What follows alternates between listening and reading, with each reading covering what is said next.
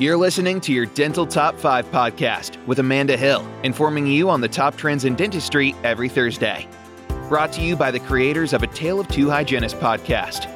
And now, here's your host, Amanda Hill.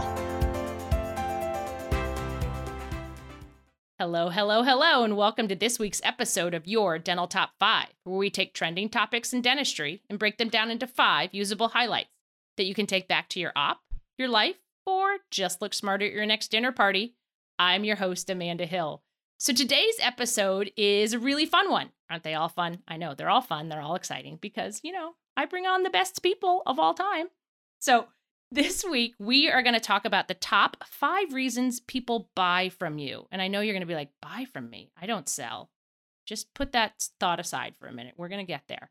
And to talk about that, I have brought along Debbie Dencik, who is the maker of Cord Ease and founder of ErgoEd, and she's an certified ergonomics professional and a certified yoga professional. Oh my goodness, this woman does a lot of stuff. So Debbie, thanks for coming on today.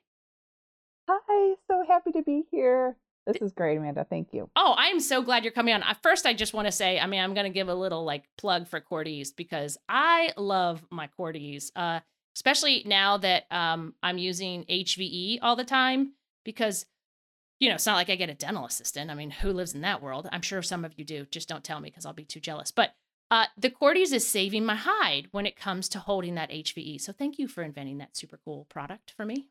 Thank you for using it. And thanks for saying that. It's good soul food for me to hear that it's helping people out, like we have these ideas in our heads. And I know a lot of us have ways that they want to improve on what we do on a daily basis, but it's another thing to put it out there and then have other people like it. So I appreciate that. Oh, I got to tell you, it is really saving us. And everyone out there, I know that we're living in this crazy aerosol, scary world, and we're all afraid of the aerosols all of a sudden that appeared because of COVID, even though they were there before. And I do want to mention, I know you guys know this already because you listen to the podcast, but 95% of the aerosols are coming from your dental unit water lines.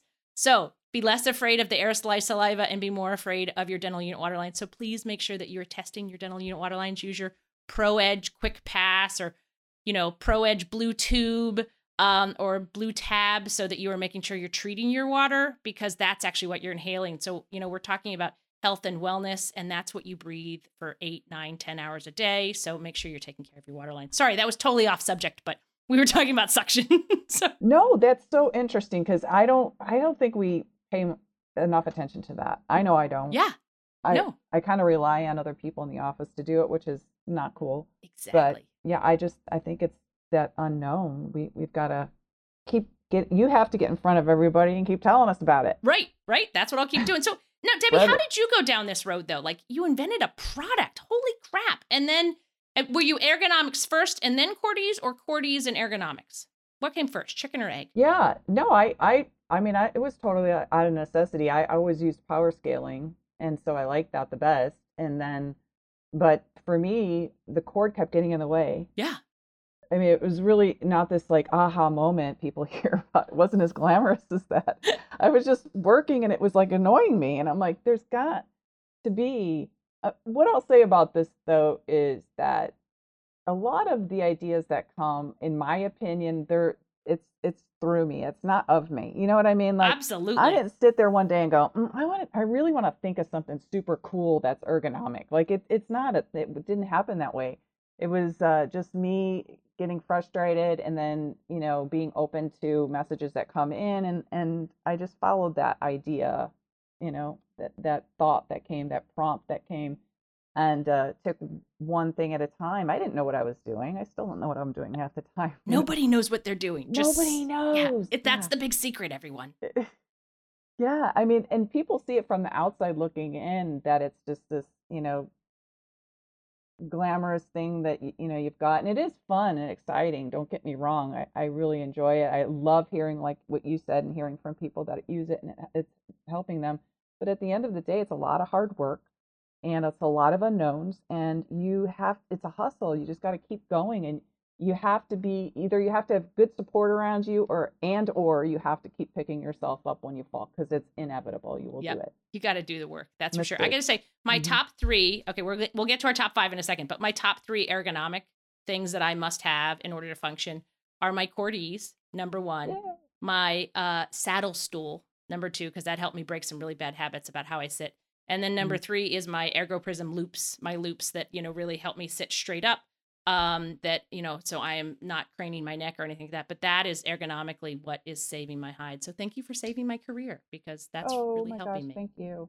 And I will Yeah. say something about the loops. They've come a long way. I was at a trade show recently and I saw some really cool. The declination is different Yeah. than when I bought mine, and it's super helpful. Love, love, love the new stuff they Yeah, have out it's with that. amazing. All right, well, let's launch into our top five. So what are the top 5 reasons people buy from you? What is that all about? Okay, so here's the thing. Like again, this is just out of me doing clinical hygiene and people telling me that for whatever reason I'm better at getting people to accept their treatment than maybe this other hygienist did. And I don't really feel like I do anything spectacular per se, but what I do know that I make a point to do is listen before I speak with that. And it's, you can ask probably my boyfriend and my friends. It's not always the case in my personal life, but for whatever reason, I turn it on this like RDH stuff when I'm in clinic. So it's just really important to kind of take a moment and kind of bring the energy to a palatable temperature. Get both you and your patient comfortable before you start going into anything that you might see clinically or anything that you might recommend, because you just have to set a tone. What I paralleled is when I developed Cordy's, I had to sell it. I didn't have this big budget where I can go in and hire boots on the ground and get this thing out there. It was all me, and I didn't know how to sell. I was passionate about my product, but again, I didn't know if someone was going to like it just because I did. And I certainly didn't have the technique that a true salesperson has, because it's, I bow down to those people. It's a hard job, but there's definitely skill and technique involved. So through learning that, I kind of paralleled that to, selling a product versus selling dentistry. What's the difference?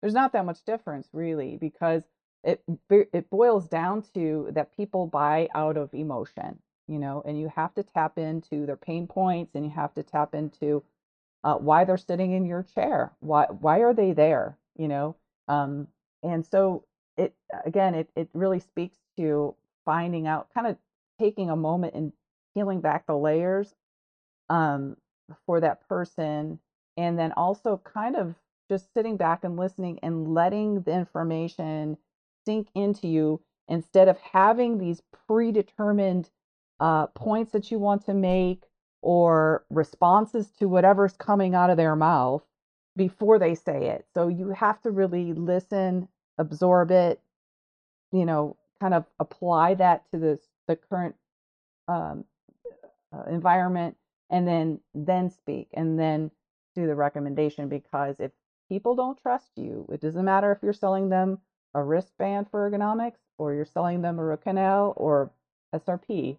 If they don't trust you and they don't feel as though you care about them, and you're saying this out of caring versus making money, they're not going to be as open to accepting it.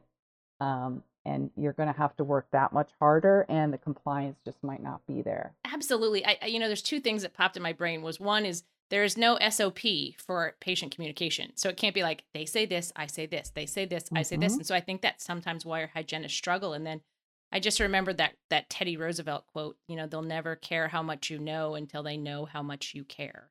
Yeah. And that's really important, is you have to take the time. And I know we all are like, no, I don't have time. I don't have time. I don't have time.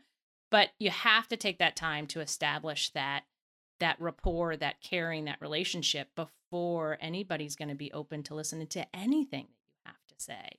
Yeah, for sure. Yeah, 100%. If you're going to take time, whether it's up front or during the course of their treatment, throughout your relationship with that person. So it just takes a little bit of extra in the beginning to kind of get to know each other, and again, set the tone for that appointment and the appointments to follow. And building a nice foundation on that is key to everything. That said, I've done a lot of temping in my day. Yeah. I actually really, really liked it. I still really like it. And so a lot of times I didn't have that rapport with those people. And so I remember going into certain offices and in the morning huddle, they'd be like, oh gosh, okay, your 10 o'clock is just going to be a nightmare. Yeah. I'm He's the warning you worst right ever. now. Yeah. He's been here for 6 years. He's not going to do it, whatever. And somehow, if you want a different response, you have to do something different, right? Right. So I can't go in there and do the same thing every other hygienist or dentist said to that person and expect something different out of that patient. So a lot of times what I'll do is I'll just sit there. And what I've learned, little unknown fact too, is I used to own a collection agency. Um, Oh. and that is sales too, everything's Yeah. sales. But a lot of people do not like uncomfortable silence. And so if you put that out there in the beginning and just sit there and wait for a response, like ask an open-ended question, like, why are you here today? How can we help you today? And leave in their lap and just sit there and wait for the response, they'll fill that time. They'll fill that space. And then you have more to go on versus, okay, I've looked at your chart, this, and start going down this list of everything that they already know because they were there, and they have probably heard way too many times, and they're just basically store blind to anything that's going to come out of your mouth at that point. So, Absolutely. Okay, well, we better get into yeah. our top 5. So Yeah. what's number 1? Okay, number 1, necessity.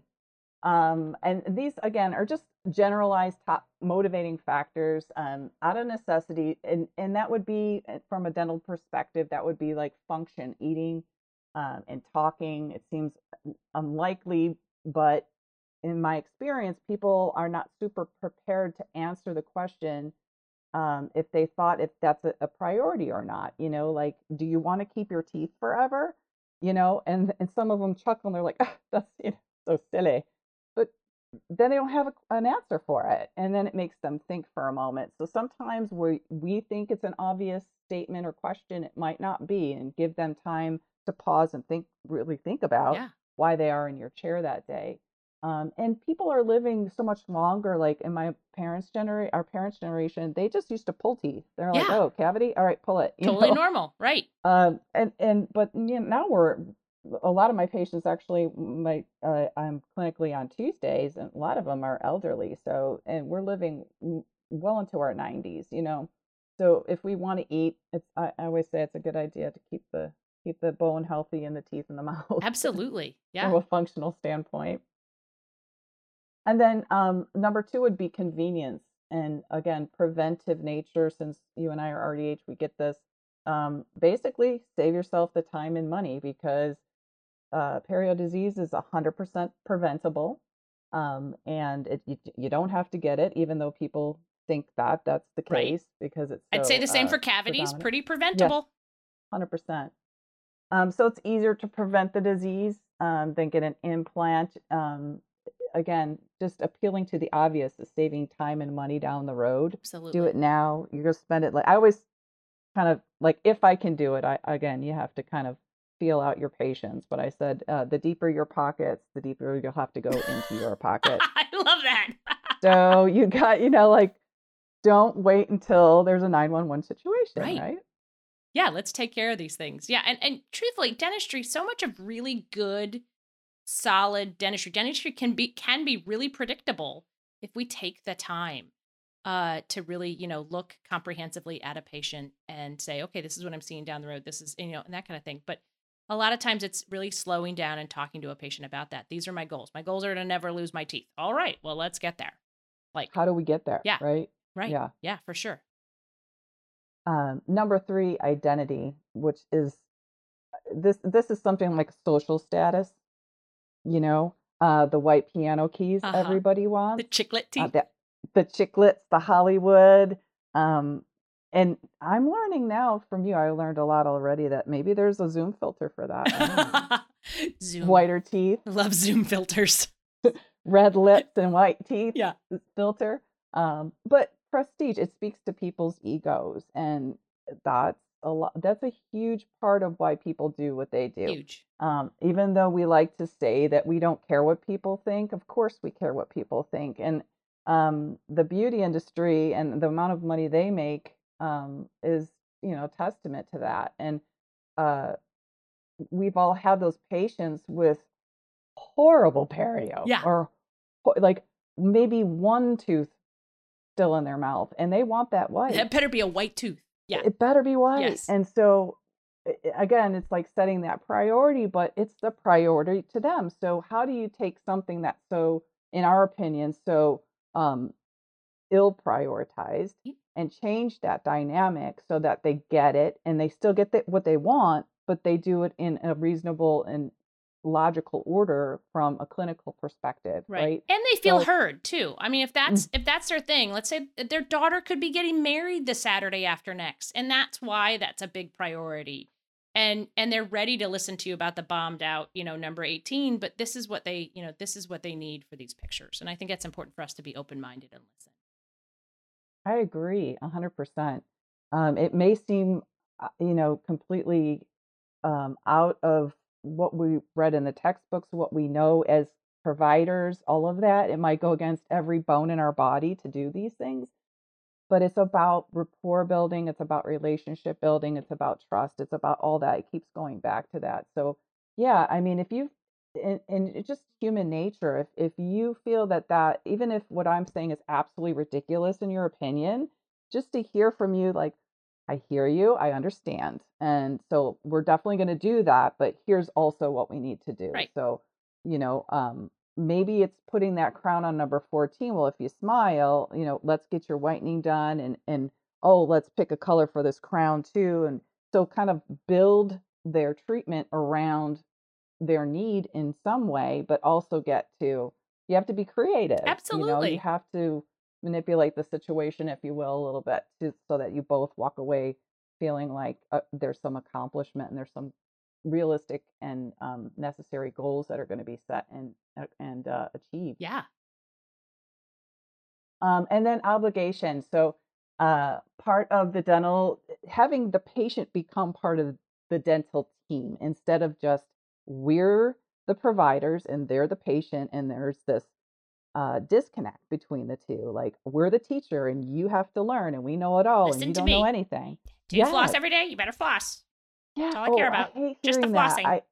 that hurts my soul when I hear people say, you're going to hate this. I'm like, I just look at them and say, you're not, no, I'm not doing that. I'm not that RDH. I'm not that hygienist. And I tell them, when I hear something like that, my first response is like, I absolutely am not going to care more about your mouth than you do. And I just sit there and I look at them and they're like, it's like the oxygen gets sucked out of the air because they've never heard somebody say that before. But I think we have to be, we just have to be aware that, that's their expectation all of a sudden, and if you don't give them what they have heard time and time again, and all that white noise that they come in prepared and ready for battle. Right. And if you break down that barrier by saying, no, I'm not that person, and you're not going to hear the same thing, then they're almost, they're forced to kind of listen to another perspective and really not just give that same generic answer that they're used to giving every 6 months. Absolutely. So we have to not be Charlie Brown's parents. Wah, wah, wah, wah, wah, wah. Absolutely. Yeah, exactly. All right. Well, what's That's number 5? what we sound like, I'm sure. Exactly. And then 5th is hope. Again, it's the systemic health, and letting them know that it's their mouth is connected. All of the things that we know as dental professionals, but the general public doesn't probably know this kind of stuff because it's not their everyday. But all you have to do is look on their medical history, and more times than not, you'll find something you connect to that you can say, okay, well, your diabetes or your high blood pressure, the list goes on and on. And don't you want a healthier life? And not to make them feel less than or make them feel like they're not doing the right thing, but just kind of encourage them to try and think about the fact that their blood's circulating throughout their body and you don't want this chronic disease in your mouth. And I can't tell you how many times I say that to people, and it just really kind of, they tilt their head and they kind of think like, really, I never thought of that, you know? But again, I think it's one of those things that we have to realize that we know a lot of this stuff and a lot of it's just not common knowledge for the general public. But connecting that dot to them is certainly, you know, between their overall health and their oral health is key for longevity. And then the other thing is like something like opportunity for employment. I know there are certain people that, for whatever reason, a healthy, bright smile is perceived as healthy body. Yeah. You know, and so if you're, you know, like, again, we have to have a little conversation with our patients to find out what is important in their life at that particular moment. But just say someone's going for a job interview. This kind of happened the other day. And it's like, you know, they might want the piano keys, but they also, and again, we can address that, but it's also like, you need to keep your teeth in your mouth too. And here's how we do that. And you don't need kick and perio breath either. Yeah. Nobody wants to smell that. Yeah. But yeah, so just little things like that you can take out of your everyday conversation and put it into the treatment plan too. So it has to be seamless, because you don't want to seem like, oh, she said this, so I'm going to go, oh, well, that absolutely, we can connect some kind of dental lingo and jargon into that.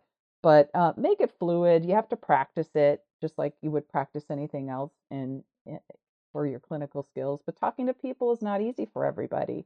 But it's certainly, if we're going to be doing sales, and I will say co-diagnosing is sales. Yes. That's all we're doing.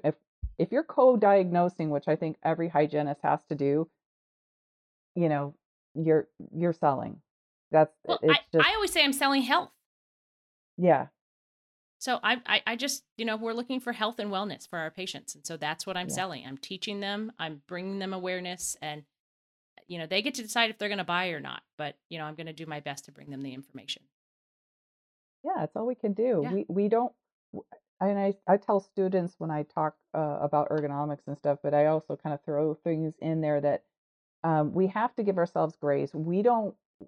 It's not our responsibility for their health. That's them. We have to make sure that they all, I know I'm preaching to the choir a lot out there for seasoned hygienists, but we're not responsible to make their decisions, and we're not responsible for the decisions that they make.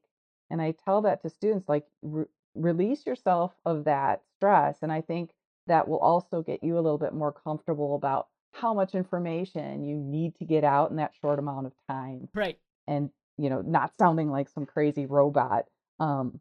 But yeah, just kind of chill and take one or two things that you can do, and building that trust and that relationship with them. And you don't have to get crazy into their personal life or anything like that. But again, like you said earlier, just acknowledge why they're there.